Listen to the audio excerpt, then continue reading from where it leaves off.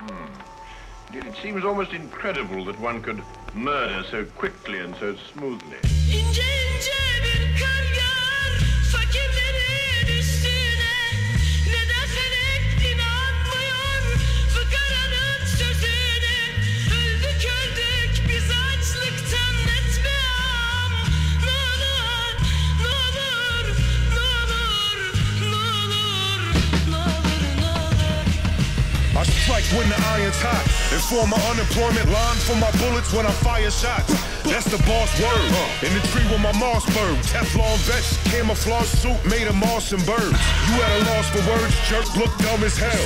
It's mathematics talking, and numbers tell. So save your ticket stub, cause I will click the snub. Strap you in a fucking crash test dummy collision truck. The granddaddy grenade man spit on some caveman shit. My ape hand hit your nose and left your Ray-Ban split. A 38 I stay with, but that's just the backup plan in case the motherfucking Mac 11 jams. Matter of fact, I'm causing cataracts with just one glance. Take one stance, my trigger finger do the Humpty Hump dance. Y'all ain't putting heat down, y'all put the seat down. Sit down and take a piss, flagrant trick, use a blade and bitch.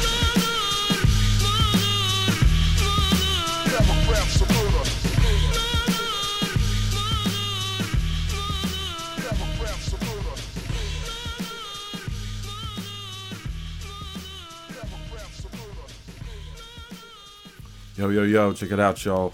Welcome back to the House List Podcast. My name is Peter Agostin. How are you? Welcome all to yet another great, rare conversation. I think this might be a first for our guest, long-form sit-down conversation. The one, the only, Celph Titled is on the show. Recorded here in LA while he was on tour with Apathy. As you guys know, Celph Titled and Apathy have been releasing projects together for years now.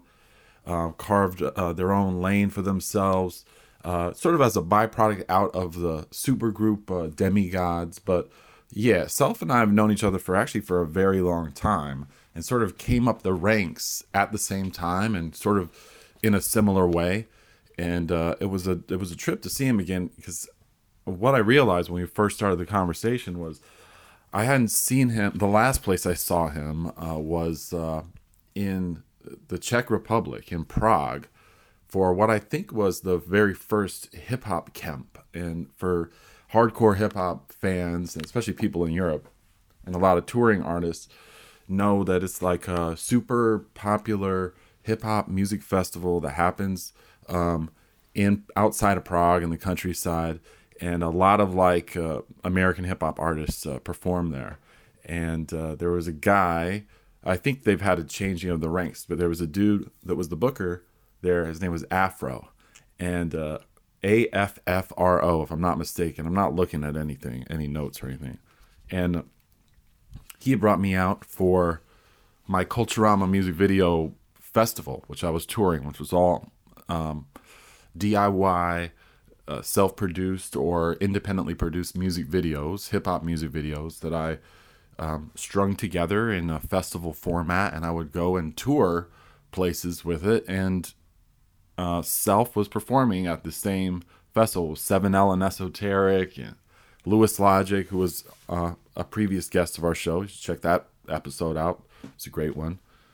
And so that was like the last time I saw him, which was a trip. But I've been following his music for a long time, and we actually, were kind of linked through the tape trading days. That's like kind of has been a running theme in some of my shows as well, from like the mid 90s.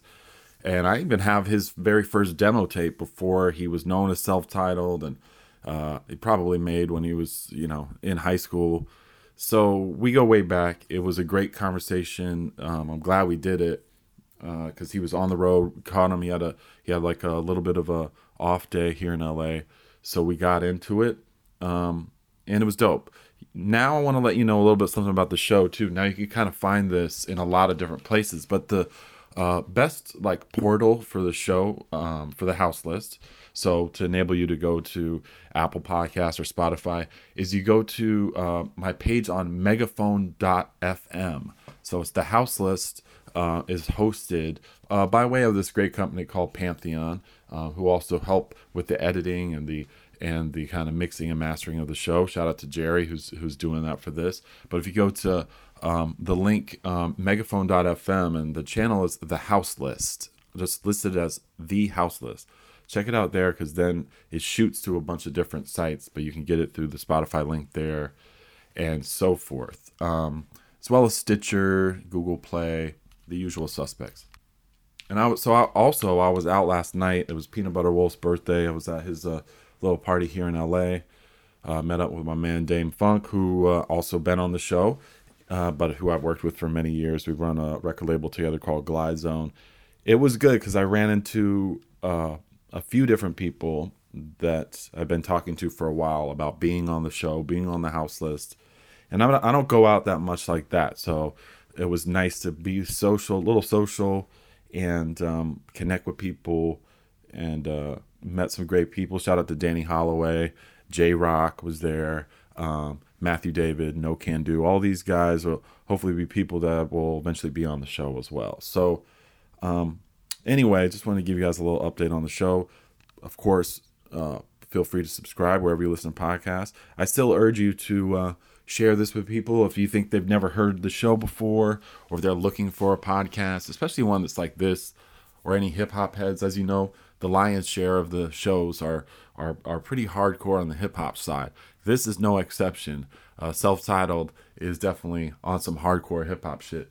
And what I've liked about doing this episode is going back through his discography, and really been going and digging into the album he did with Buck Wild. I don't know if you guys caught that. It was like now it looks like came out in 2010. So if you slept on that, because there's not a lot of basically solo self-titled projects or albums, and it's great. I love the material with him and Apathy is dope. It's like the dynamic there is fully spot on. This record is like kind of his sort of solo project in a way, produced entirely by Buck Wild of DITC, with basically music from the 90s that was never used, and it's done in a super like tasteful way. It doesn't seem like contrived or slapdash or anything like that. 1990 now, so peep that out. I just wanted to put that out there. Like, if you haven't ever listened to that album, some great guests on it, but really just great charisma between the producer and the rapper, and the way they kind of hooked up all the beats too, because I had to polish them up a little bit too to get them ready. So yeah, peep that out, and let's just get into this conversation. Me, Celph Titled, the Houseless Podcast. Check it out. Coming out of the sort of school that we came out of, at least as far as how like the way people exchanged music and information.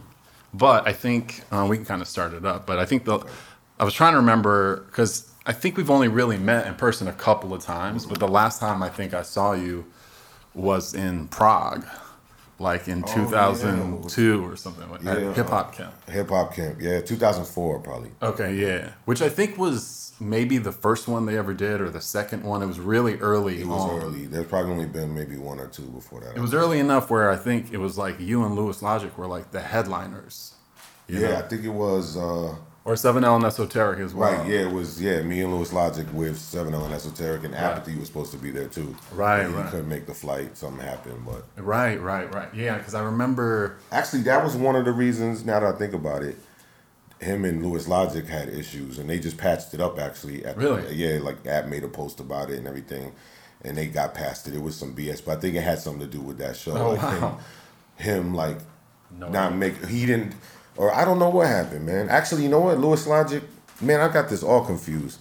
Louis Logic was at...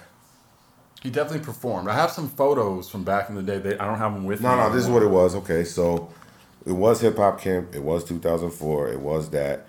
What happened is that Lou missed a flight, his first flight. Right. App had decided not to go or whatever over this or whatever. He missed his flight, and then somehow it got messed up. But then when we got to get paid for the show, right, because they had to buy another plane ticket. Oh, they took it out of all, like, so I didn't really get paid, like, so, but I understood, like, it was all good. I sold some merch. Lou was my boy. I wasn't gonna, like, right. totally whatever over that. But yeah, it just built up, and I think that was one of the reasons. But like I said, they patched it up now. But, yeah, that's great. See, I didn't have no frame of reference for that either. Yeah, I remember sort of all because I was out there showing my music videos. Like at the time, I was. Yeah, that's right. I watched it. You had the little Culturama setup. Yeah, exactly. Out in the woods. There was like a little I was out in the woods, man. Yeah, and I was actually weirdly enough, I was touring that. Like I was getting booked to show that. Which just goes to show you how much has changed since that period of time as well. Yeah, man. But I just remember like that festival being like super far away from Prague or from the airport, and having to like do this like very like Eastern European road trip to wherever the venue was at. And, but I think that was the last time I saw you, which was quite a while ago. 15 years. yeah, wow. It's a trip. Yeah. But what's interesting too is even then it's like we had connected much further beyond that, like way earlier. Too. And the thing is with the podcast too, most of the episodes I'd done in New York where I had like all my stuff, all my archives and shit. So I still have. I mean, now they're in boxes because I moved, but. Your original demo. Wow. Not too many people have that. Yeah. I forgot I even sent that to you. That's crazy. Yeah. Wow. And because I think you sent it with basically a mixtape that you had made that had a bunch of joints on it that were of other people's joints. Right, yeah, because we used to trade tapes of like rare. That was the only way, like for young people, they don't realize like that was the only way to, there was no MP3 trading. Like you had to like, there were, and really was no CD burners quite prominent yet. So yeah, we had to like dub tapes and mail them to each other. And, exactly. I mean, this was probably, I think that tape was 1995, 96, somewhere around there. It wasn't any later than 1996, if I can recall. Yeah. But it had like, I remember it had Pete Rock Greenbacks on that, which was still like a weird song that never came out. You know, it was a song he played on like the radio. Right. Yeah. Oh, wow. There was a bunch of joints on there. It was like, so that was like kind of, I guess we were part of this weird tapestry of like people trying to dig a little deeper for stuff, you know? Yeah, it was a really ill community. And a lot of people I met from those, like through either those message board, was it rec.music.hiphop? Exactly. So one of those Usenet, I think that was Usenet was the name of, I guess, the whole just board system or whatever. But a lot of dudes I met through that actually went on to do things. There was a guy named Mr. Richter, Chris Kraft. Oh yeah, right. He was from Atlanta or something. Yeah, he did the Shaman Work recordings label. Right. And then I had actually met Soul from or this was before Anticon and all that. Right. I had met him through somehow on there, and we connected. Yeah. And funny enough, a lot of people don't know, but me and Apathy met on the phone, like on a 3-way conversation on the phone, and it was just like, it was through Soul. Like me and him used to talk on the phone. He was like, man, I know this kid that's real crazy, Apathy, the Alien Tongue, this dude from Connecticut. Wow. And, you know, we used to rap over the phone and stuff, so he called him up on 3-way, and we exchanged verses, and like, we were both on the same type of shit.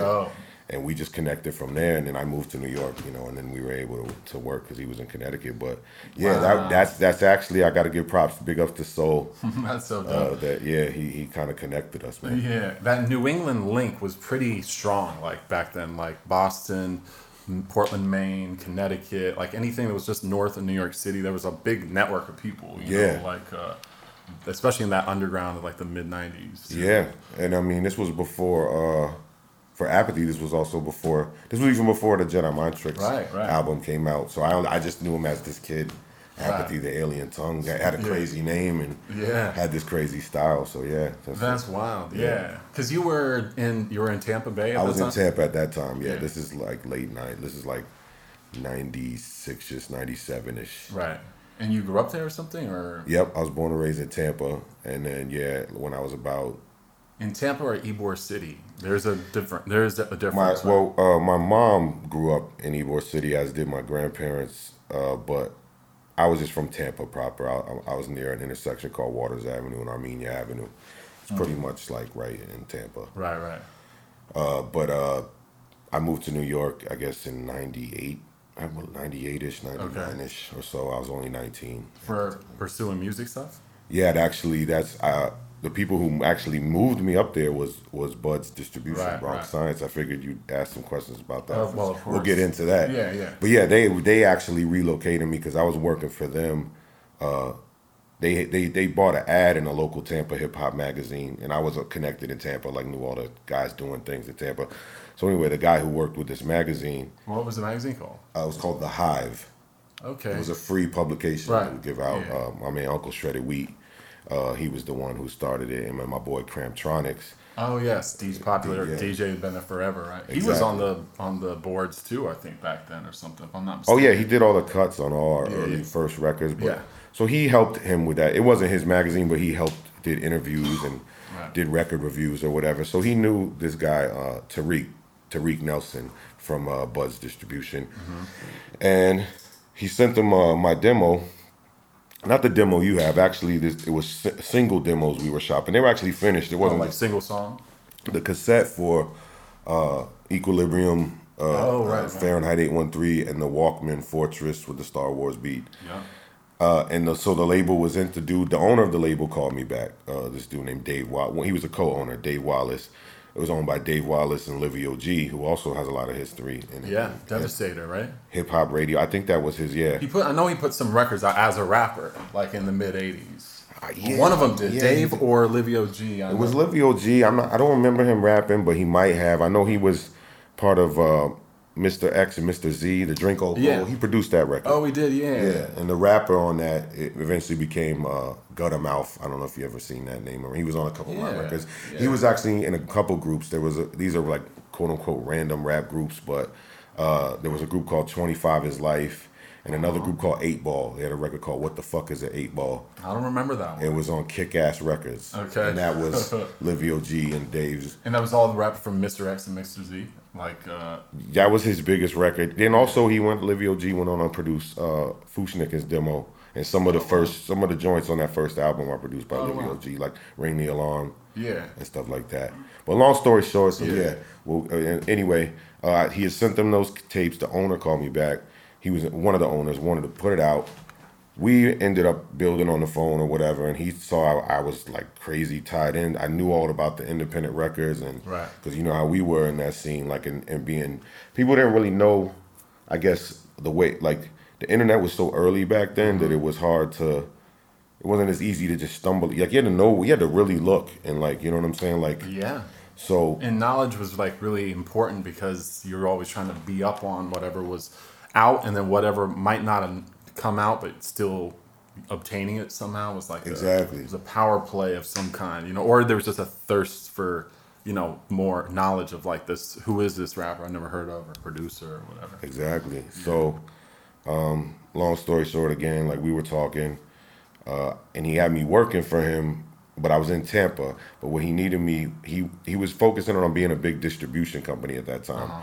They eventually started focusing more on just putting out their own records. But he wanted to expand the distribution, and so he was looking for records to wholesale. So he was looking to outsource them. So I was faxing him every week, like the names of records, who to call, the contact to call up, and so I was helping a lot of people don't know.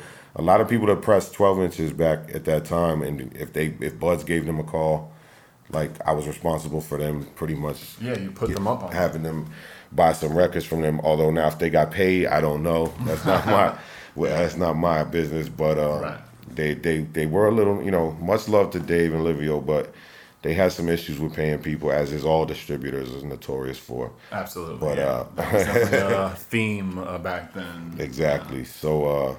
So anyway, he knew I had a passion for this thing. He was starting to, they were going to try to do this big mail order website called orderhiphop.com. Okay. And it was going to try to, you know, he saw like UGHH and Sandbox kind of bubble, and he was like, man, why am I selling to them when we have all these records and more, and we get them at a wholesale price? So initially he relocated me, offered me a job, got me an apartment, everything. To come up there and work on that website, which fizzled out. They spent a bunch of money developing like the logistics of it. Yeah, I don't remember it that well. Yeah, it never came out. Oh, okay. It was just too overwhelming. Like they wanted me to not only just facilitate how it would work, like filling orders or having the catalog, but he wanted it to be everything, like a hip hop review site, like interviews, all this multimedia stuff. And the only person in charge of this was me. So one person trying to get a site going that massive, it just kind of fizzled out. But they realized my value there. I was nasty with editing, mastering, all this type of production. You were already a producer, right? Exactly, and I was already I was like the in-house like engineer. We recorded a lot of records up at that office. Oh, really? And mixed. You had a studio there? No, well, it was just a mic and a preamp. Nice. And a computer, but it sounded amazing. Like the acoustics in there, there was a lot of carpet. Like it was a carpet office. The walls were pretty heavily insulated. Wait, this was in Manhattan? Yes, 630 9th Avenue. So what is that, Midtown or something like that? Or it's right like one block over from, it's between 44th and 45th Street on 9th Avenue. So. Okay, nice. Yeah, because I right worked next to Times Square. Exactly. I worked on the opposite side, and my story isn't that different from you, where I grew up in Virginia, and I think through my own ingenuity and hustling, I moved to New York to work at Sandbox when Sandbox opened. Okay, yeah. Like shortly after Ed was starting to expand it, like outside of him, doing it his first way. Yep. And it was like in Midtown. It was like right by the Garden, and it was that era. I think I got up there by 1997 or 8 or something like that. So around that same time. Yeah, that's early, kind of from when he expanded it. Oh yeah. You remember before that he was like a private, like you had to. He went around stores and copped would stuff. get records. A lot of records that I got in Tampa were from him doing this little special, because he would just have he used to have sound clips of like all the new like indie 12 inches or whatever, and then I would contact him like, how do I get these records? And he was nice enough to be like, all right, well, I can get them for you, and he would list me the prices. We traded records. He would give me trading credit, and we do so whatever. That's another person I knew from way early back. Yeah, he was pretty influential, although he doesn't get the credit that he like deserves. He's not really out there like seeking that either. Nah, he was just strictly about the music and getting music. It wasn't. Yeah, and he was a businessman. Yeah, he was too. He sold a lot of records. Sold a lot of records, kept costs down, and kept it simple. You know what I'm saying? Oh yeah, absolutely. I mean, it's a pretty good like business practice, especially for that time. Because people were turning out those 12 inches. Yeah. I mean, Buds included, because I started looking back at all those records. There was a bunch of sub labels. I know Bronx Science was probably the biggest of them, but even Cybertech was your thing too, right? Yeah, I mean, short-lived, obviously. Yeah, that was just something he didn't. He's funny, man, because this is Dave Wallace. He's a funny guy, man. He's really smart, really dope dude, man. I owe a lot to him and Livio, but he was just a funny guy. So he thought those records were too like, I guess, nerdy or whatever, because one was like a Star Wars beat, the other one was like, our records were real wordy, and the Windows 9. We had the Windows sample, so he's like, these don't sound like records that should be on my Bronx Science label. Like, you want it to be more hardcore hip hop, and early in those days, we were all about doing crazy, complex rap or whatever. So he just came up with that name, like, Cybertech. Oh, that was his. He just threw that. Yeah, just slapped that on there because I don't want to put it on Bronx Science. Right. That actually was those records. We agreed to it. We signed the contract. This is when I was in Tampa, and I was like so excited because to have vinyl, I didn't have the money back then to press vinyl. Sure. So to get it pressed and put out and distributed by a major vinyl distributor at that time. I mean, there was only a few at that time, Buds being one of them. Was so excited, but it took forever for him to put the album out. I mean, the records out. Because those were your demos, basically. Basically, right? And then, because what happened was he got cold feet on it. He's just like, I don't know if these will sell, whatever, blah, blah. So months and months went by, and then I got on the phone with him and just pleaded with him. Be like, yo, believe in me. Like, these records will sell. You're not going to lose money. Right. I know the market. And she's like, all right, Celph, like, I'll do it. And he did it, but he was like, the whole thing was like he cooled off because he didn't want to put it on Bronx Science. And so he's like, all right, I'll just make up a sub-label name and we'll throw it. And he put out a couple other records on that. I think there was a record by Bigfoot. That was like a rendition of the Super Mario beat. Oh, word! I know the Lil Psy had a record on there too. And Lil Psy, yeah. So it was all, he kind of grouped the like kind of wordy type rap. You see what I'm saying? Right. So that's how that happened. Yeah, because Bronx Science was a lot more the boom bap for like just the more like boom hardcore, like not so much hardcore like gangster, but Chris Lowe, Of course.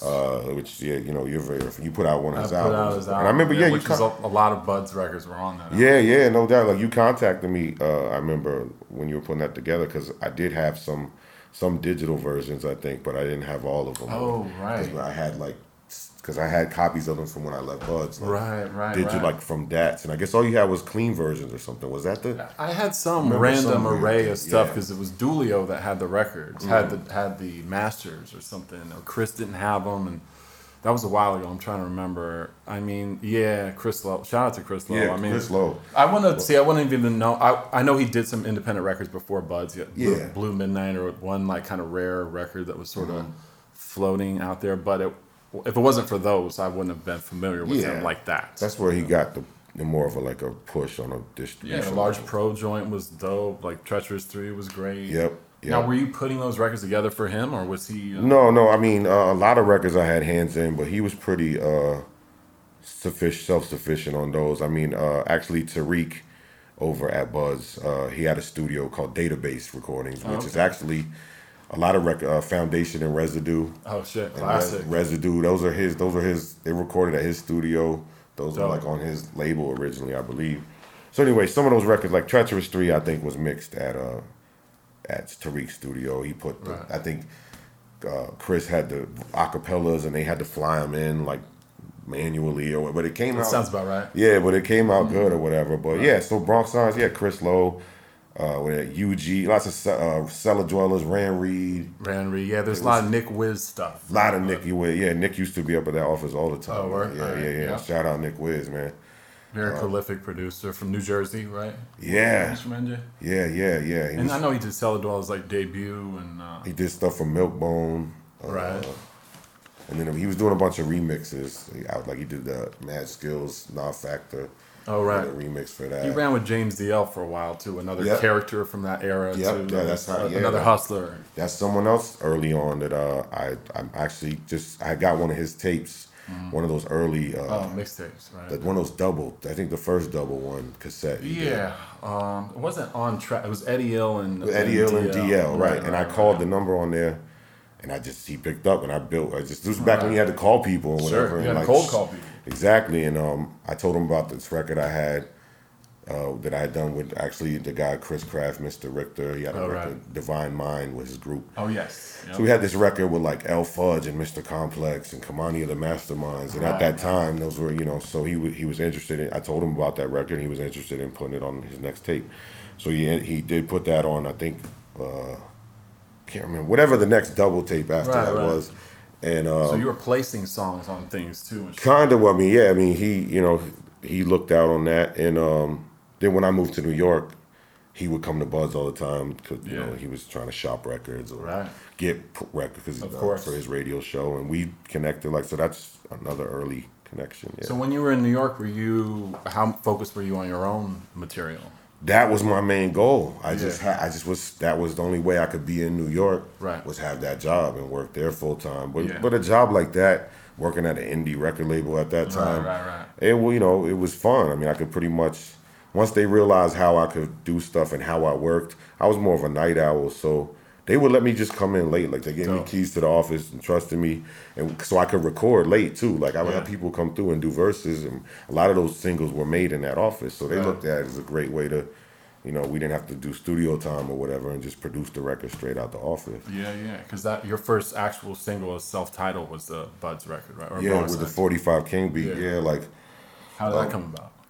Livio had bought a bunch of 45 King. He was working with 45 King for a while. I'm putting out these Beats of the Month records. So he bought like a slew of beats from 45 King, and so he owned the rights to all these beats. So I was just like, yo, I want that. Can I rock that? Like it was on one of those early instrumental records. Oh, right. Just as an instrumental, he was like, sure, we own it.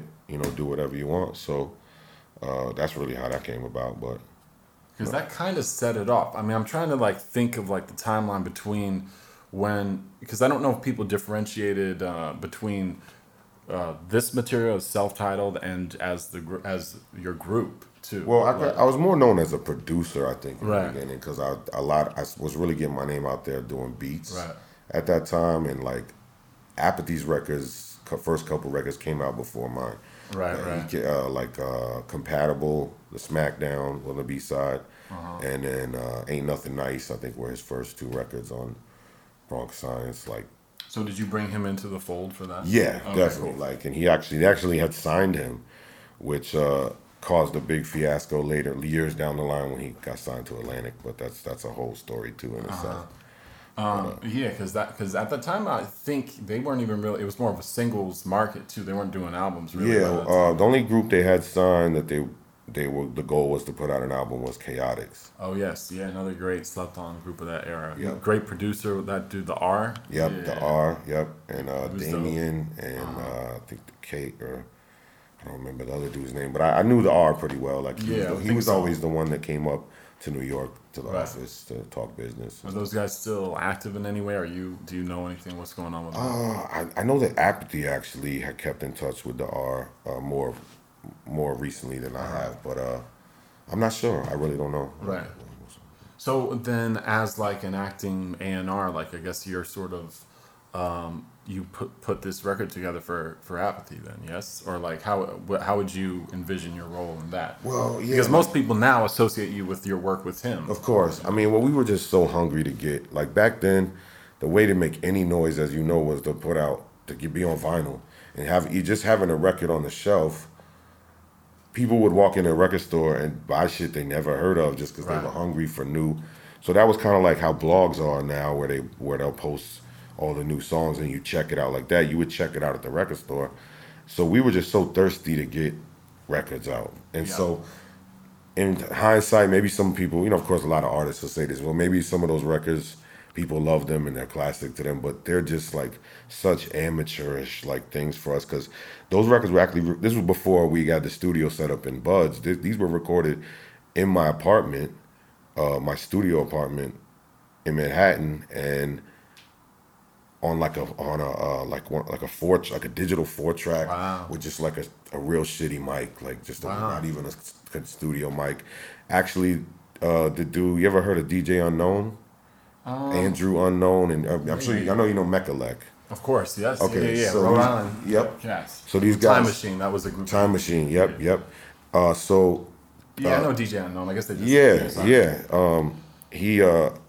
He was working on that one of those early mixtapes he did, where it was kind of like Eddie Ill and DL style, with all the exclusive freestyles and so whatever. So he didn't have anywhere in the city to record at. We couldn't do it at the office at the time, so we were using my apartment to record a lot of, like, Percy P came through, C. Ray's Walls, a bunch of people would come through to do verses for his thing, El Fudge, and while they were there, we would get them to do verses for me. So that the Smackdown kind of came about like that with C. Ray's Walls and Rise, because Rise was coming through to do freestyles and stuff. So, yeah, those were in my apartment, mixed, crummy, recorded crummy, but we wanted records, so we brought that over to Buds. They were thirsty to just put out. They needed to keep up productivity, so they gave a chance on those records, and they sold, and people liked them, whatever. But they sound terrible to me now, like just the mix and like. What were you producing on? I was using Acid, and I had just. Early for that. This is early, yeah, because a couple years into living in New York, I switched to the MPC 2000 XL.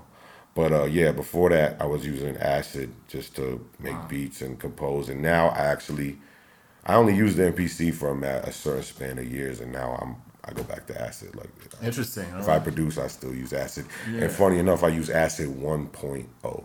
Oh, the original from version? 1998, because I'm just used to it. It's on an old computer. To just make beats, you don't need a crazy like processor and stuff. Interesting. So just to keep I have kind of fallen back from production, but if I make a beat, it's gonna be in that same, you know what I'm saying? Like, I fuck with that. That's cool. Yeah. I mean, I remember, Acid was like at the same time that Fruity Loops first came out. Like those two were kind of competing with one another, and I think in Reason. Yep. But yeah, Acid had like a kind of from the producers I watched work with it, because I never was a producer. Yeah, it definitely had a very specific kind of sound and density or something to it. Well, the main thing I loved about it was you could produce the beats on it, you can mix on it, and you could record on it. It was just all in one. Like we record. I mean, still when I make a record, I record it in Acid, mix it in Acid. Like it's all in one. I got the beat, the vocals, everything all in one thing, and I can make shit on the fly. Apathy to this day still uses it. He don't use 1.0. He uses like a bigger, but he kills it with that. Like that's our thing. And he used to use the ASR 10. Like that was his main tool. And so he went ditch that and just straight acid. So. That's dope. Yeah, interesting. Yeah. So then, like, when does this whole so how long are you in New York for? You don't live there anymore, right? No. I was there about 6 years or so, 6-7 years. And that was like the height of the kind of indie 12-inch boom, that whole era. I mean, Buds obviously was a huge part of that puzzle, right? Yep. And then, but they were getting, as land speed kind of rose to, just because of the sheer volume of records they would put out, and they were throwing a lot of money out to get Cormega and all these things at the time. Doing a lot of albums. And doing CDs. And they were killing Buzz. Like, you know what I'm saying? Buzz hated land speed. And I used to tell them all the time, I'm like, look, man, you guys need to get into CDs, man. Right. Just do it. They're cheap to press. Definitely. You own the rights to this shit or whatever. Like, throw it out there. Put it on your distribution list. And they're like, nah, we're strictly vinyl. Like, we only know vinyl. Let's stick to... And I'm like, yeah, but Lansby. And they're like, they're going to fail at that. Let them do CDs. And meanwhile, they hit a few jackpots with the Cormega and the 50 Cent. Right. Oh, yeah. And Buzz could have easily been in that same game because we had people coming through the office all the time. Yeah. And could have done deals like that. And so, just a miss. I'm sad about it, you know what I'm saying? And then around 2002-ish, they had to downsize. They let me go. They let a bunch of people go. Yeah. And then I think they only lasted maybe a year after that. So where did you go from New York? Did you go back to Florida? Or? Yeah. I moved back to Tampa and I got a house. And nice. So I'm kind of like stationed there. Oh, dope. Feels like home, so that's... Yeah, I mean, you're a big part of that, like, local community there, too, I would imagine, at least from back then. Like, yeah, definitely. I mean, I'm plugged in. You made a lot of records for those guys, too. Definitely, yep. And really, no one else from... Tampa has some recipes. Kenny K from Digital Underground. Oh, right. Yeah, he was a big person, a big part of Tampa hip-hop early on, he, as far as the radio... Hip-hop on the radio, 88.5 WMNF was like the local community station, and they had a hip-hop show.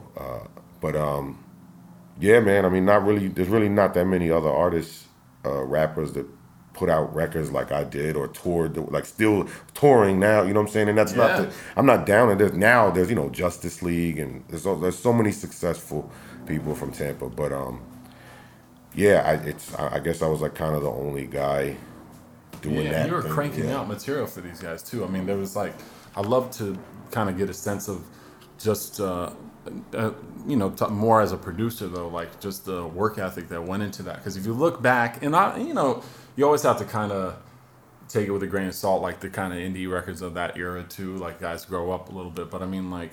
That you were knocking out, like a lot of these guys put out albums and many singles. Magic Most, that was one guy. Magic Most and Dutch Massive, those were the guys in my group, and we're still good friends to this day. What's up. Yeah.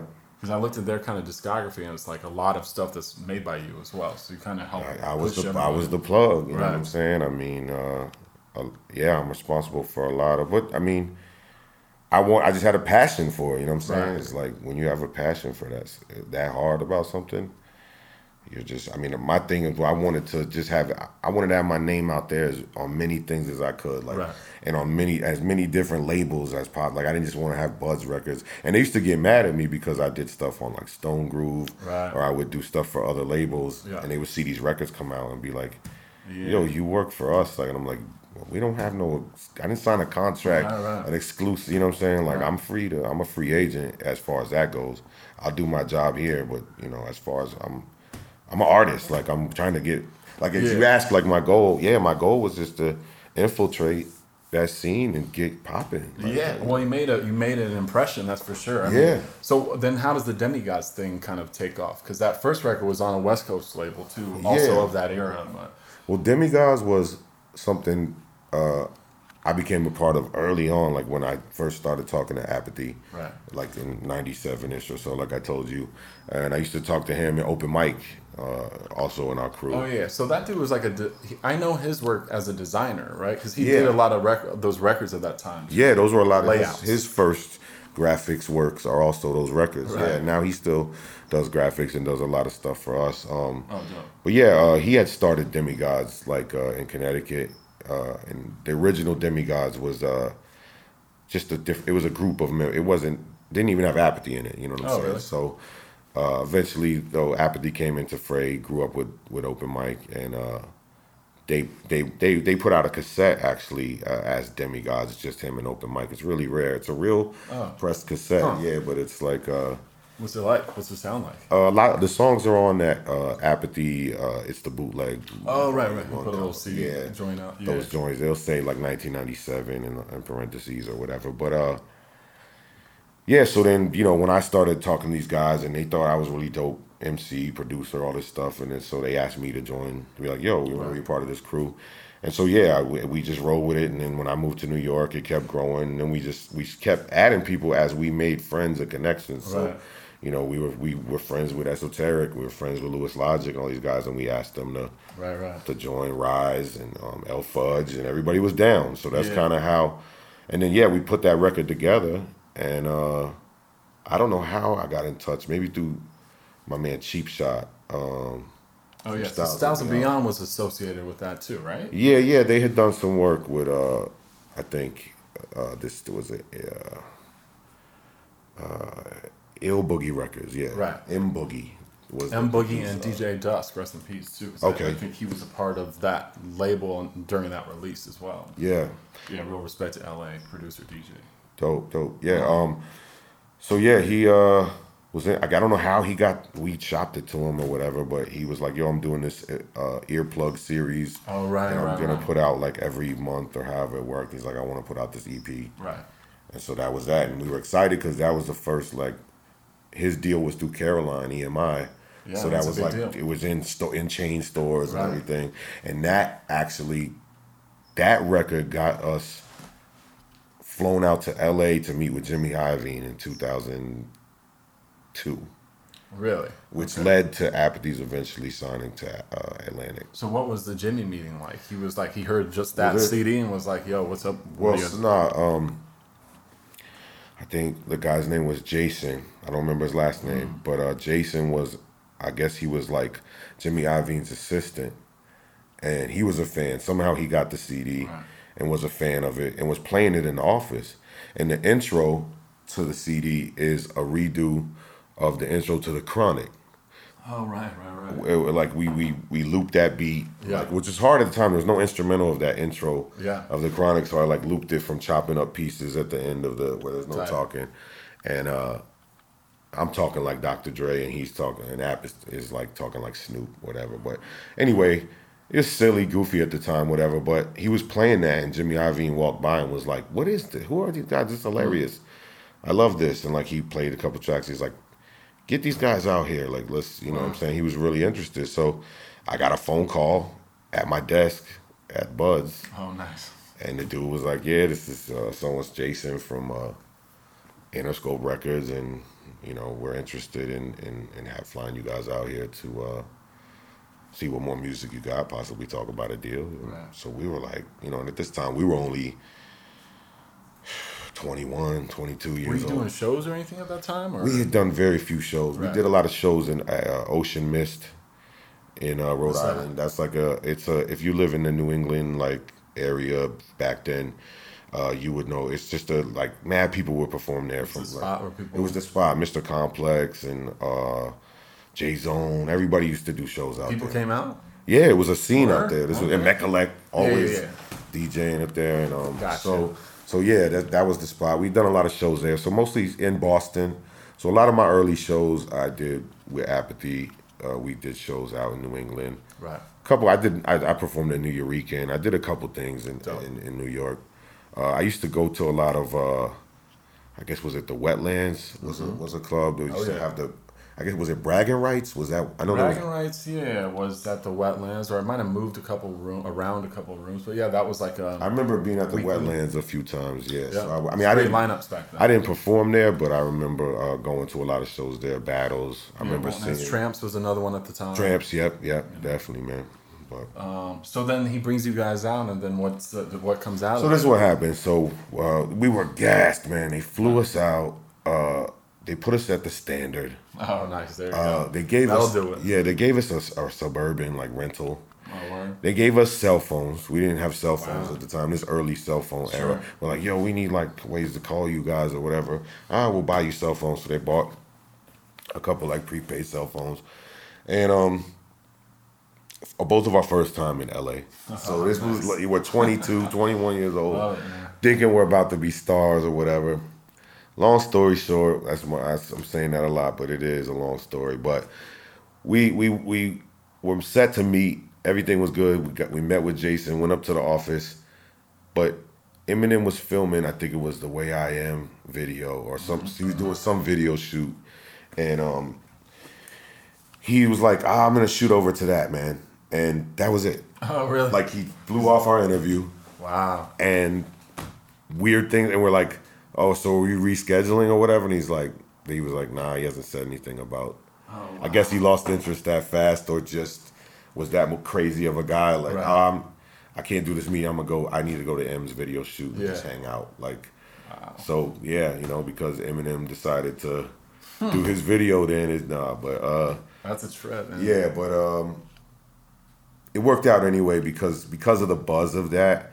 Word gets around. People at labels talk or whatever. So we were getting courted by other like people were interested in meeting with us at that time, and our homie, this guy Miles Lewis, who used to work up at BMI, he plugged us in. I was working with him already, shopping beats with him and stuff. He called up Atlantic, or he knew Mike Karen at Atlantic, and got us a meeting, and we met with Mike Karen, and eventually he was interested in signing Apathy, so he got Apathy signed to a solo deal back in 2002. But did that record ever come out, if I'm mistaken? Nah, nothing ever. I mean, the only thing that really came out under Atlantic, not really, I guess technically, because it was under their, like, it was a song called Drive It Like I Stole It, which was used in a bunch of like movies and TV, and it's in like Midnight Dub, one of those video games. A lot of people know it from that. But yeah, no record actually ever came out. He recorded like probably half an album's worth. Was he doing that with you? No, not at that time. He's working a lot with this producer from Rhode Island called Eighth Wonder. This is before Ninth Wonder. Right.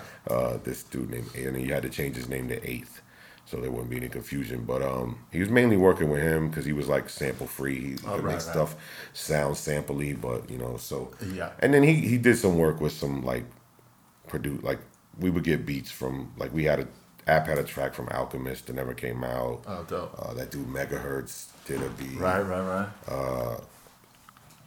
We had Kanye West beats. I mean, App actually met with Kanye at that time when Kanye wasn't really that like a producer. Yeah, it said he was a real dickhead, but I can envision that. Yeah. Yeah, that major label kind of dance that every artist like kind of has a little brush with that, whether they sign and nothing comes out, or they get signed up just so they're kept from releasing material. Like we don't know. I mean, we theorize about it. Like it could have been they just wanted to sign them to keep them locked so no one else could sign them, and in the meantime, make them a pet project and have not spend a lot of money and just have him record and maybe he'll make a hit. But they kind of wanted him to do really corny stuff, like really like suggestive, like stuff about it. It's crazy thinking back on it, like high school girls, like what I mean. So they were pitching him concepts, like as like a sleazy like playboy like college chick, like weird thing, kind of like Asher Roth, but Asher Roth wasn't like it was more serious, like somewhat serious. But the crazy thing, speaking of that, Apathy was the one who made that beat with Mike Karen, I Love College, I think. No way, really? And got no credit, whatever. Like they just jacked the idea. Because that made that dude's career. Yeah, that was all App's it was Mike Karen's idea to use the sample. App hooked it up. The Impeach the President drums, break on everything, and then that eventually came out as his record. That's a trip, man. Yeah, so it's kind of no credit for that though. No credit. Or paper and no money from that. Oh wow, straight shafted. Oh man. Yeah, that's some industry shit right there. Wow. Yeah.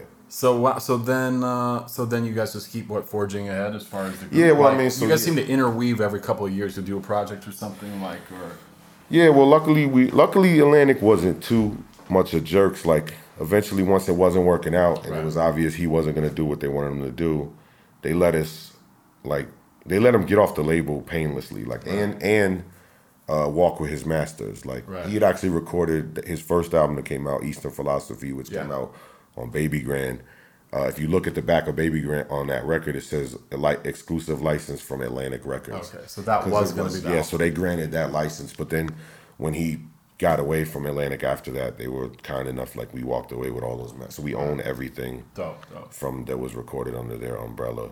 And then then we just decided to go independent and just we linked up with a lot of we kept like reinventing ourselves by linking up with groups like, you know, we got really tight with Styles of Beyond and, you know, made them part of Demigodz. And then they were part of the Fort Minor project with Mike Shinoda, and then we became part of that. So through that, what, you guys were basically the MCs, the in-house rappers in the group or something? Or no, like we were like honorary, like, you know what I'm saying? Like affiliates. But Ryu and Tak from Styles of Beyond were the main MCs along with Mike Shinoda. Of course, it was his, basically it was a Mike Shinoda solo project, but he wanted to give it like, it was supposed to be like Mike Shinoda featuring Styles of Beyond, but he wanted to give it like a group feel or whatever. So it became Fort Minor, and with Cheap Shot and Vin Scully as the DJs and Ryu and Tak as the MCs with Shinoda. Yeah, I mean, I love that team of dudes too. That whole Styles of Beyond, Cheap Shot, and even back then Lexicon was a part of it too. They were just like real motivated. They were trying. They were part of the whole like game. You know, putting out albums and trying to just break ground. And they had a, you know, unique sound. You know, definitely matched with I think what you guys were doing, right? Yeah. Obviously. Well, I mean, we had mutual respect. Like. Oh, like they were doing over here, they were doing what we were trying to do in New York. You know what I'm saying? Grinding, putting out indie records. I mean, Cheap Shot had Spy Tech. I mean, it was their label, but Cheap Shot was kind of the one doing all the production and stuff. So, I used to talk to him so much, just email and phone calls. Yeah, he's a great guy, man. And so that we just had mutual respect, and we clicked. And then they worked with Mike Shinoda early on. That's how Mike Shinoda chose them. Right. Like before Linkin Park, before they were anybody, like they used to do hip hop together. Like they were just homies. Right. And so when he decided to do the hip hop side project, he went and scooped them up. Yeah. And then so we were they were Demigodz. So this was the time we were hanging heavy, and Mike loved me and Apathy, and so he put us on a lot of records on the Green Lantern Invasion mixtape, which did crazy numbers. And then I was fortunate enough to get a little skit on the actual Fort Minor album. So I got it was my only gold plaque in my house. Wow. Like, so it was kind of ill. But we went on tour. How was that? Fort Minor. It was awesome. Like we had like tour bus with like drop down flat screens with Xboxes, all networked. We could play like Halo 2. This is like 2005. So this is like we had like the in-ear monitors, which was amazing. I mean, I've never done shows since then like that. It was just like amazing to not have to shout over shitty monitors on stage. Like the shit is just clear mix. Like you don't have to stress your vocals, nothing. Like it was awesome. Like there's no other word I can use to describe it. Awesome. Yeah, I mean to come out of like the underground and finally be able to actually like get a nice piece of action as far as like get a little taste of what it's like like someone who's really popping. Like, because then Demigodz after that, like you guys became like kind of a force. There was like definitely it was the era of like there was kind of clashing cliques too. So and you had a presence that was a big presence in that. For sure. And honestly, I'm not super informed on all of that, but what I do love and what I kind of forgot about that I remembered recently when I was going through your records and stuff was that you pressed up diss records of your own diss records that were aimed at you. Exactly. Which is the ultimate like, you know, checkmate move, man, if there ever was one. I mean, and unprecedented. I don't think that's ever happened. No, and it never been done before. I've done a lot of firsts, man. I've done same thing with the catalog. No one had put out a 4-disc compilation like that of their. So But yeah, that's thing. I just was plugged in, man. This was after I was working at Bud's. I was really tight with Will Sokolov from Sleeping Bag Yes, of Press course. and Yeah, Freeze, Freeze. and he had Freeze Records and their pressing plant, him and his brother. Yeah. I was real tight with him. I got tight with him. He was real good friends with Dave Wallace from Bud's, so he used to come over to Bud's all the time. Yeah. So I was real tight with him. Was he pressing up the Bud stuff at his plant, or did he have a plant back then? Nah, it was they got the plant afterwards. Yeah. But so I was helping him put out records and mastering stuff and editing stuff or whatever. He would hire me for little jobs like that. But he would press anything I wanted, no questions asked. Like Right. if I wanted, you know what I'm saying, like. Right. Any 12-inch I wanted out there, he would press it, not care if it didn't sell or whatever. But so I told him this idea. I'm like, "Are you cool with me doing this? Like, if you catch some heat from it, are you don't care?" He's like, "Nah, this is a great idea, Celph." Like, so yeah, it didn't cost me nothing. Like they tried to put out a rumor that like I pressed all these records and all the distributors and stores like wouldn't take them, and I got stuck in like a apartment full of records or whatever. But right. I never fucking spent a dime on Right. that was pressed by Freeze Records, like Right. you know what I'm saying, and it sold. Sure. Like I made a few grand off that, like no joke. That's like, what's up. And the crazy thing is that when like stores like Fat Beats and Sandbox and Hip Hop Site, they carried it initially.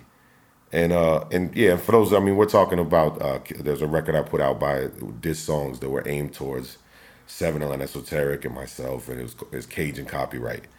So Eastern Conference, Mighty My. Right.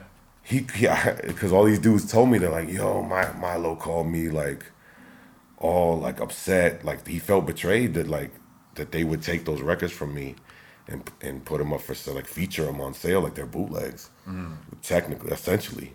So yeah, he was really upset at like Hip Hop Site and everyone for selling those records, and he got them taken down from those sites, and of course at Fat Beats, he was so pissed because like, you put out my records, like how could you do? But everyone loved it. They just thought it was so funny and genius. Yeah, people liked me, like I had a good rapport with everyone.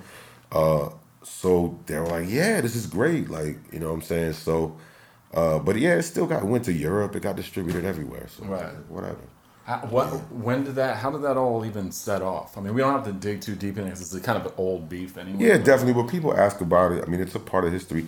I mean, it was a long time ago. I don't really hold no grudges about it at this point. I'm sure the other side is not really concerned, but yeah, people have changed a lot too. It's just it's like some kid shit, you know what I'm saying? But as far as the records go, because there's a bunch of records that are shot back and forth. we don't need to break open like any of the personal. Right. Well, I'm just saying how it started. I'm plain and simple. Right. And then from what I've heard from Copyright himself, actually, which was through this a homie of ours that runs Man Bites Dog Records.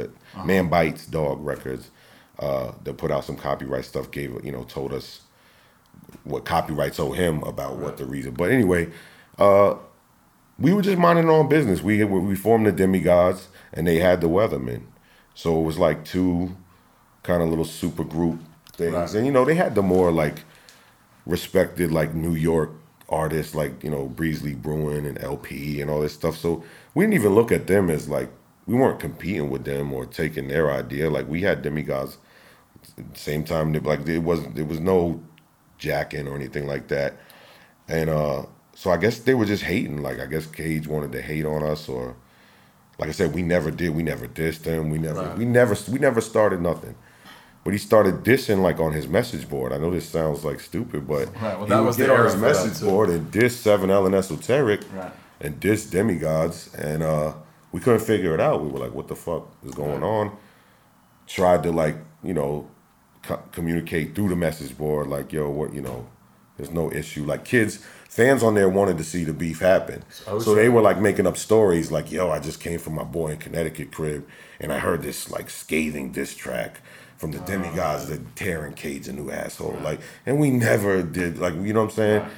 So then it just, to make a long story short, once again, it just culminated when he threatened, like him and Copyright threatened on there, like there was an event coming up at SOB's. Okay.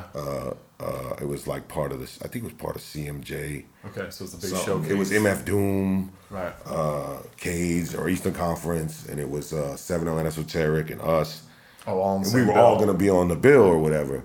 So they were like, yeah, at that CMJ shit, like the Esoterodactyl's gonna get his beak broken and all. Like they were talking. Oh, wow. So I'm like, all right, man. Like if that's what it is, then that's what it is. And so we went to that event, and Esoteric tried to battle Cage, like settle it on a battle, and things went a little wacky, and he got punched in the face, and that's that. But what I could say about it is that's nothing more than that, man. We never started it, and later on, like I said, I heard through our dude that had got the info from Copyright that Cage purposely, like he saw G Unit and like these dudes like he tried to set ripping it off. with Ja Rule, so he's like, we should have an underground, like we should beef with some underground rappers, and he chose us. But I don't think he thought, you know, the reaction he was gonna get, and all that happened to him and everything with the record, the bootleg, and Yeah. I mean, yeah. So Yeah, I mean that's a trip to kind of think back, but I mean even what I guess what's cool about it or what's kind of good about it is that it did you know, it was a moment of putting releases out and kind of, you know, beyond anything physical that goes down, which is that can be inevitable if like in the middle of a club and it gets a little heated. I mean, that's not the first time something like that's happened in the genre of hip hop, you know. Yeah. And like I said, we were young. We were all young.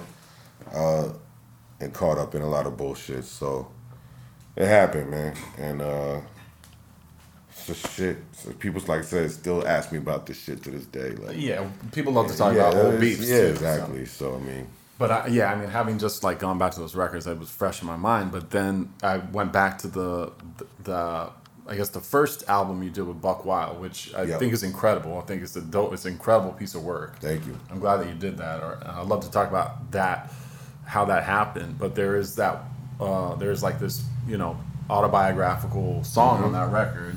Yep, and I do touch on that. Yeah, as well as a lot of stuff too, which was like I kind of forgot about that joint. I've been listening to it a lot lately. I Could Write a Rhyme. That's the name of the joint, right? Correct. Yeah. Yep.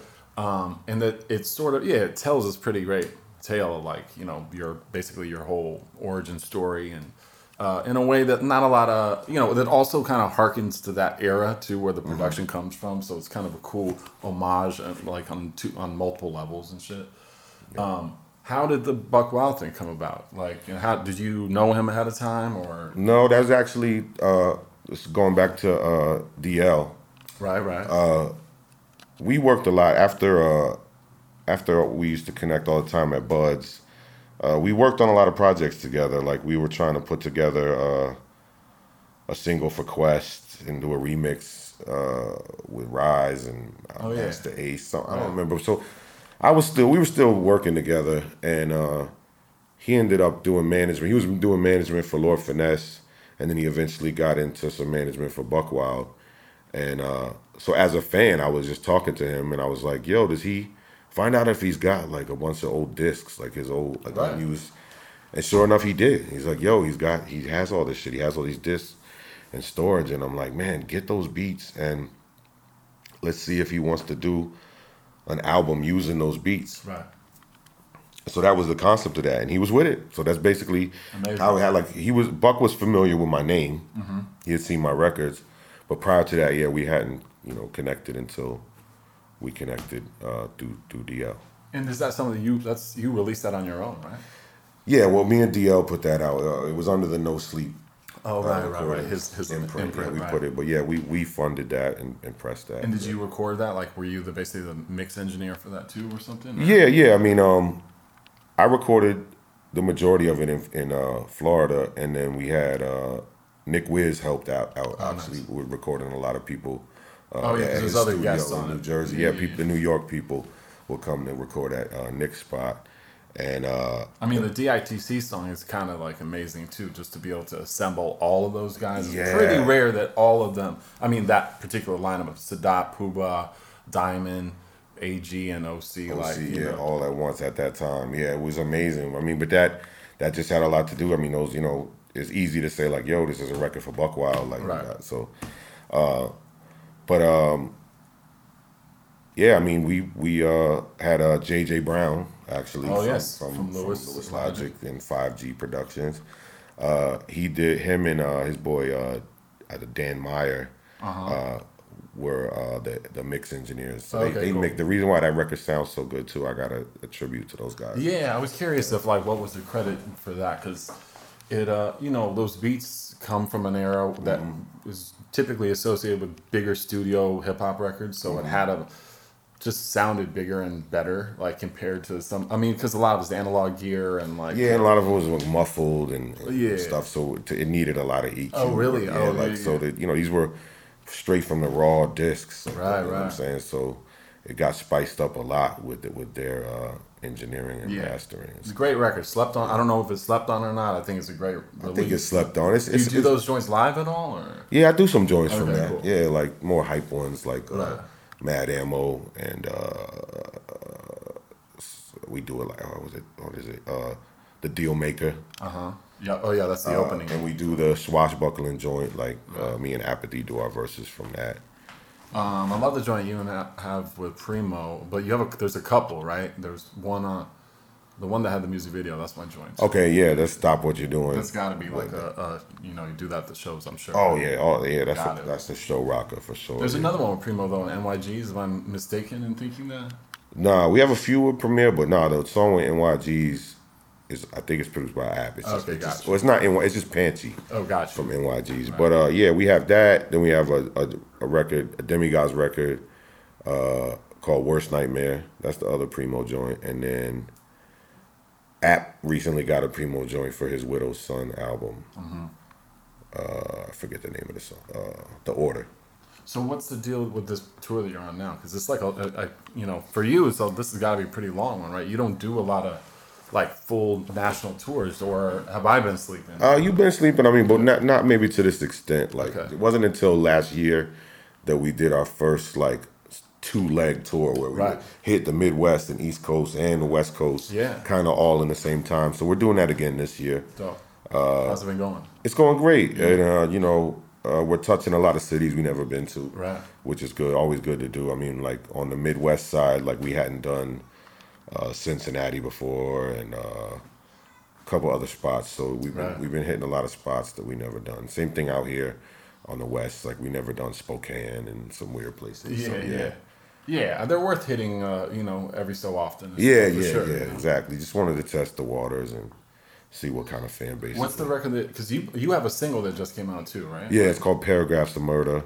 It's just something I threw out just because it had been so long since I had put out anything. Yeah, I was surprised to see that because I mean, if you're doing this much like, touring, then I would hope that you would pivot some of your own solo stuff off of that. We are like we're definitely taking a break from the touring, like because we've been touring. I mean, Apathy has steady been putting out new albums, and we've been touring that. And this time around, some places are a little lackluster. I think because we didn't have no new records since last year. Like Widow's Son was the big draw last year. App hasn't put out another album. I haven't put out an album, so we're just kind of touring off of our old music, which still people love to hear.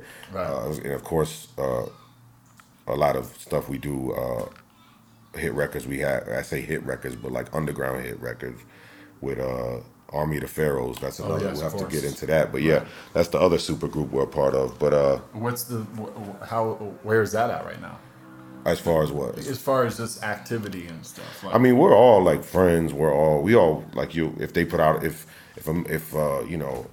Outer Space or someone puts out a solo record, I mean a group record, they're gonna have us feature on it. Vice versa. Like we always still collab, even when there's not like a full on album. I don't know. There may be another album. We kind of came swinging and put out 2 albums like back to back. We did that in like 2014, 2015, and I kind of overloaded people with music at that time. But we haven't put together anything new. I'm not sure if there'll be another group album. Not for any foul reason, but because we're getting old, man, doing this for No, a long time. I know. Like, I mean, that's why it's hard to tour that as well. That's the other problem. Well, there's a lot of guys. It's just too many flights, too many. So Right. the logistics of it is tough. And Vinny Paz, he pretty much oversees these projects, Right. so it's a lot on him. You know what I'm saying? And he has his own solo stuff and other groups that that stuff is way more. It's like he's showing love by doing these projects for us. He don't have to do it. You know what I'm saying? Because it's not doesn't amount much to him, like monetarily. So he's just doing it out of love, like and to showcase the crew. So we respect that. So whenever he's ready to do it again, we're ready. But yeah, I mean, just for your work too, because you're sort of associated with a lot of different artists and acts. I mean, and that's kind of evolved over the years. But the fact that you're, it's like a good 20 plus 25 years recording, and performing pretty much, probably, I would imagine around that. Yeah, definitely. I mean, early on, like, I think the first time we went to Europe was like 2002. Right. So that was about the beginning where I started doing shows more. Like, right. Yeah. But I mean, obviously, you kind of came up in the era of like going to the radio station, rapping on the radio. Oh, and I opened up in Tampa at a couple shows, right, like KRS-One or J. Rue the Damage, dope. shows like that. As Celph Titled? As Equilibrium with my Nice. group, or with Walkman, the group. Yes, and other guys. never as the original demo name. No. No, that wasn't an era of performance. So that was like just testing the waters, basically. I mean, I was like 16 years old. No way, really? Yeah, 16, 17. And so, I was just, that's my humble beginnings, like, before you find yourself, you know what I'm saying? Well, of course, yeah. I mean, it's got to start with everybody, especially, like, you look at, I guess the larger point I'm trying to make, too, is that, like, since I kind of connected with you when we were both probably around 15, 16 years old, like, along with a lot of other people, that not that many, could, stick it out, and make a living off of it. Yeah. And be able to diversify. Like, I think, like, you kind of hold a pretty unique situation where you have worked as an A&R and, like, oversaw a lot of records. You're, like, an in-house producer for, like, basically a label distribution place, as well as sort of, like, pivoting solo records and multiple group records too, and then doing, you also kind of, with the help of others, I'm sure James DL and other characters, there's a lot of guys, rappers from the 90s who you helped kind of embolden their work and stuff too, like featuring on people, getting cats involved. I mean, I don't know all the inner workings of who was involved with what, but lots of guys that, were dope, that had a couple big records in the 90s, but like that needed to continue working through the tough mid-aughts, which was like a rough era for a lot of people. Didn't make it out of that era. Yeah, I know what you're talking about. So it's dope that you're, not only are you putting new material out even in 2019, and as we're going into 20, that like you're touring and like, you can still make it work, like. Yeah, well, I mean, myself and Apathy, I mean, we're blessed to still, it's not to put anyone down, but there's not too many artists that came from our era, our style of like the boom bap hip hop, that are still able to get tours today and still sell considerable amount of records and streams and still have a strong fan base where it's like we gaining like young fans still, like we keep getting younger fans even. So it's like, that's key. And I attribute a lot of it, like it's like all these things I'm talking about, Fort Minor, Army of the Pharaohs, and Demigodz, these things help keep our value, keep us fresh and keep, and it's in the association between the fan bases of all the artists we're connected with. Yeah, I feel like word of mouth. Like I realized early on when I was striving to network and, like I said, get my name everywhere, because that was the best form. Like underground hip hop was word of mouth a lot. You know what I'm saying? When the internet was in its early stages, there wasn't really much promotion on there to do. So if I could just end up on people's records who had fan bases, and then they stumbled across my stuff, and you know what I'm saying? So, I mean, pretty much a no-brainer, but yeah, that was the goal, to just kind of saturate my name. And it was easier to do it with production early on, because more people would, like, it's not like I could just meet someone and be like, hey, I'm going to hop and rap on your record, like, you know what I'm saying? So it's like, but they'll take a beat from me, and I could get my credit that way, you know what I mean? So, yeah, and coming out of a place like Tampa, Florida, I mean, that's not like the easiest spot to kind of break out of, too. You have to kind of work extra hard, especially, in those early days too, like, and kind of pay your dues in New York and make it work and stuff. Exactly. Yeah, I think it's dope, man. I mean, I appreciate the fact that you came here and we could do this. Definitely. And that, like, yeah, you got, like, there's still a lot of longevity in your career, which is, like, reassuring and shit, too, you know, like, because even this Paragraphs of Murder, that's the new joint, like, for that style of, like, smack you in the face, like, hip-hop type shit, like, you got it down, man. Like, yeah, you know? I mean, it's my signature. I mean, I don't want to steer away. I mean, I don't want to be redundant, but I'm just I kind of make music how I'm kind of a closed-minded fan. Like, I don't like listen to broad arrays of different type of music or even hip hop. I'm kind of like, I just like hardcore. I mean, of course, I grew up listening to all kinds of crazy, you know, scientific rap, all that. Like, I love all that too, but like my always go-to thing is just hardcore, gangster rap, like West Coast and East Coast. You know what I'm saying?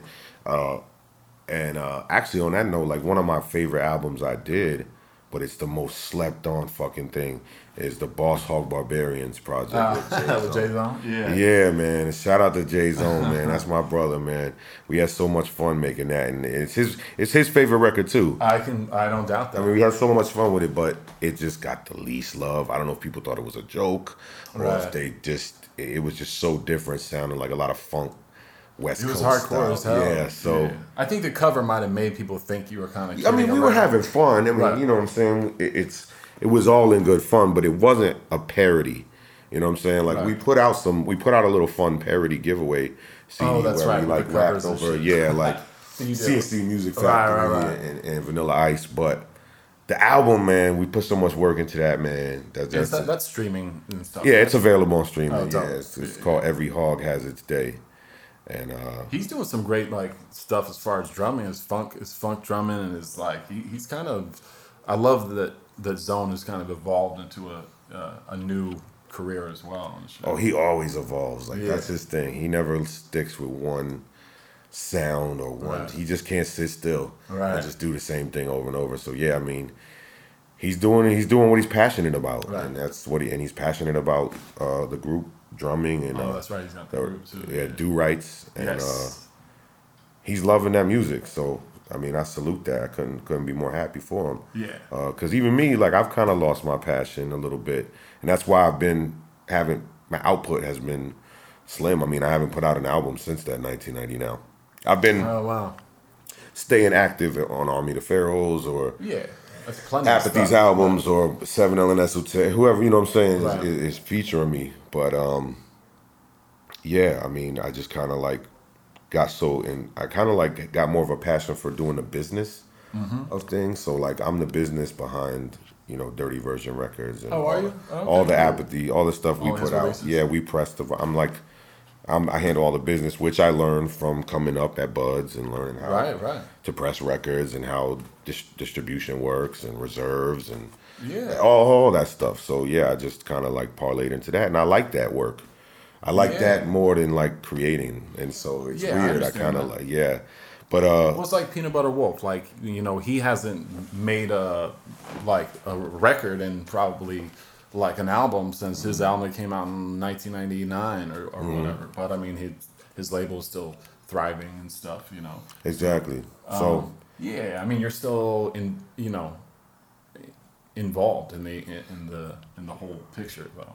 You know? Yeah, definitely. But it's time to put something else. So I'm gonna really buckle down. We're gonna take a break from all the touring a little bit, and probably like we won't hit this route like how we're out here on the West for like another 2 years.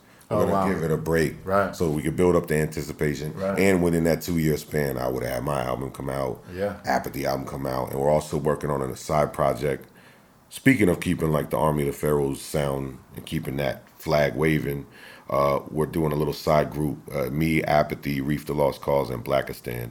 We're doing a little group called King Tut Peace. Oh, tight. So it's going to have that vibe, you know what I'm saying? Just kind of to keep the torch going. Yeah. On that note. So those projects are going to come out, and then we're going to tour again after that. Yeah, cool. We might hit Europe or somewhere where we haven't been in a while, where they just want to see us regardless. Yeah, you got to, as long as you're hitting new spots and kind of, That's the way to stay. So yeah, I'm gonna focus on getting another full length. That's gonna be my main thing. Yeah, that would be incredible. Yeah, maybe next year or the year after. Yeah, I'm gonna have to get it out next year. I can't delay. Can't wait too long. I mean, I don't got much time in this. You know what I'm saying? Right. Left. Yeah. I can just feel it, so I gotta get it soon. You know what I'm saying? Get it in, man. Yeah. Well, I appreciate it, man. I appreciate your time and talking. And it's like cool to be able to finally like kind of see you again after all these years. Yeah. Too, you know, and likewise. Like, yeah, man. Yeah. Like we kind of came up in the same school, so yeah, there's not a lot of cats that are still around like that can have a way to, you know, speak to the people too. So definitely, man. Yeah, good looking out, man. Appreciate much respect to you. Yes, right, thank cool. you. Peace, man. Peace. Yep. There you have it, man. Shout out to Celph Titled. Let's see. I want to end the show on one of those joints from the Buck Wild album. This is a record that I've been listening to a lot when I was working on this episode. I Could Write a Rhyme. Great Static sample in there. Classic. This is like his Memory Lane style song. But this is a great record, man. Great lyrics on this. So I'm gonna end this. I'm gonna play the first 2 verses on this too. So hopefully you just go seek it out and check out that whole album. For the intro song, I failed to really note this in the intro. That's a brand new joint too, called Paragraphs of Murder. It was on kind of a tour-only CD they were selling on the self-titled Apathy tour that they're just wrapped up. But it's streaming everywhere you can get streaming music. Check it out wherever you can, as well as this podcast, The House List. Don't forget to subscribe. Do whatever you can, man. Help us get the word out, as always. This is the 111th episode of the show. My name is Peter Agostin, the host and producer. Shout out to Jerry, who engineered this, and the Pantheon Podcast family for having me. Again, go to megaphone.fm, the house list, and you can see where it's streaming everywhere. Spotify, Apple Podcasts, Google Play, Stitcher. So it's out there for you to check out. Definitely add it. And you know, take a link and send it to your friend and let them know what's up if they've never heard of it or they don't normally listen to podcasts, and they want to hear about Celph Titled. This is like probably his first real long form one-on-one kind of conversation. Hopefully you guys enjoyed it. Hopefully we covered enough stuff. I mean, I'm sure we could have kept going, and we did when we turned the mics off, but some things are meant to keep with the mics off, you know what I'm saying? Great time with him. Check his music out if you're not hip to him too. And that's about it, man. Peace, y'all. Enjoy. And let's ride out on this joint. This is a great song. All right, y'all. Peace.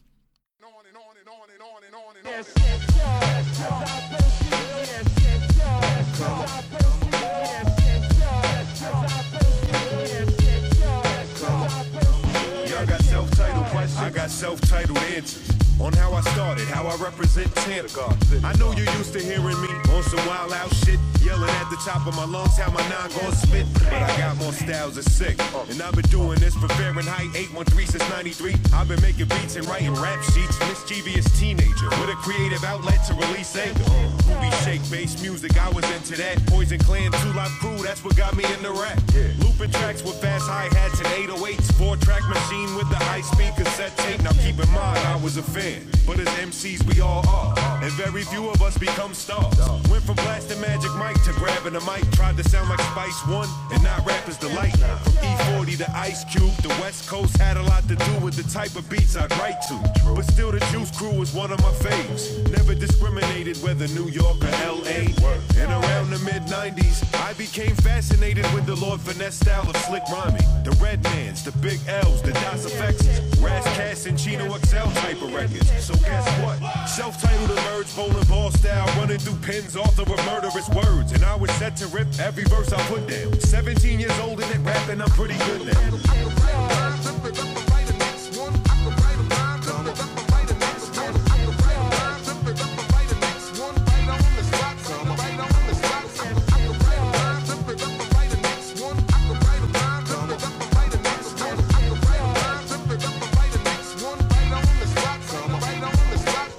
I'm from a city that don't have much hip-hop roots, so I felt compelled to form a hip-hop group. See, I was once on some go against the norm, flow fast and write rhymes in complex forms. It was kinda ill at the time, cause really the only other choice was Puffy and Mace and the Big Willie Club joints. So I got my act together and eventually met two other MCs that rap together. We was all on that underground vibe, cellar dwellers, Cool Keith, tribe and organized. I was kinda out of my mind, a weird guy, cut designs in my facial hair, fucked around with beard dye. It was me, Magic and Dutch, and we had a lot of fun. Thought we were smart, named ourselves Equilibrium. That's right. And had a label called Atomic with Walkman and Cramtronics laying down cuts on it. I stayed polying 24/7. And in 1997 started recording our first record. Then my phone rang, didn't know who it was from. Some guy that called himself Apathy, the alien tongue. Heard I had production, and I could rhyme too. He was from the north, and knew some Jedi mind dudes. Plus he had a crew better than any squad. Couple months later they was calling me a demigod. I started shopping my demo aggressively. Landed on the desk of Bud's Distribution NYC. Next thing you know I got a single on wax and an offer for a job in New York. So my bag was packed.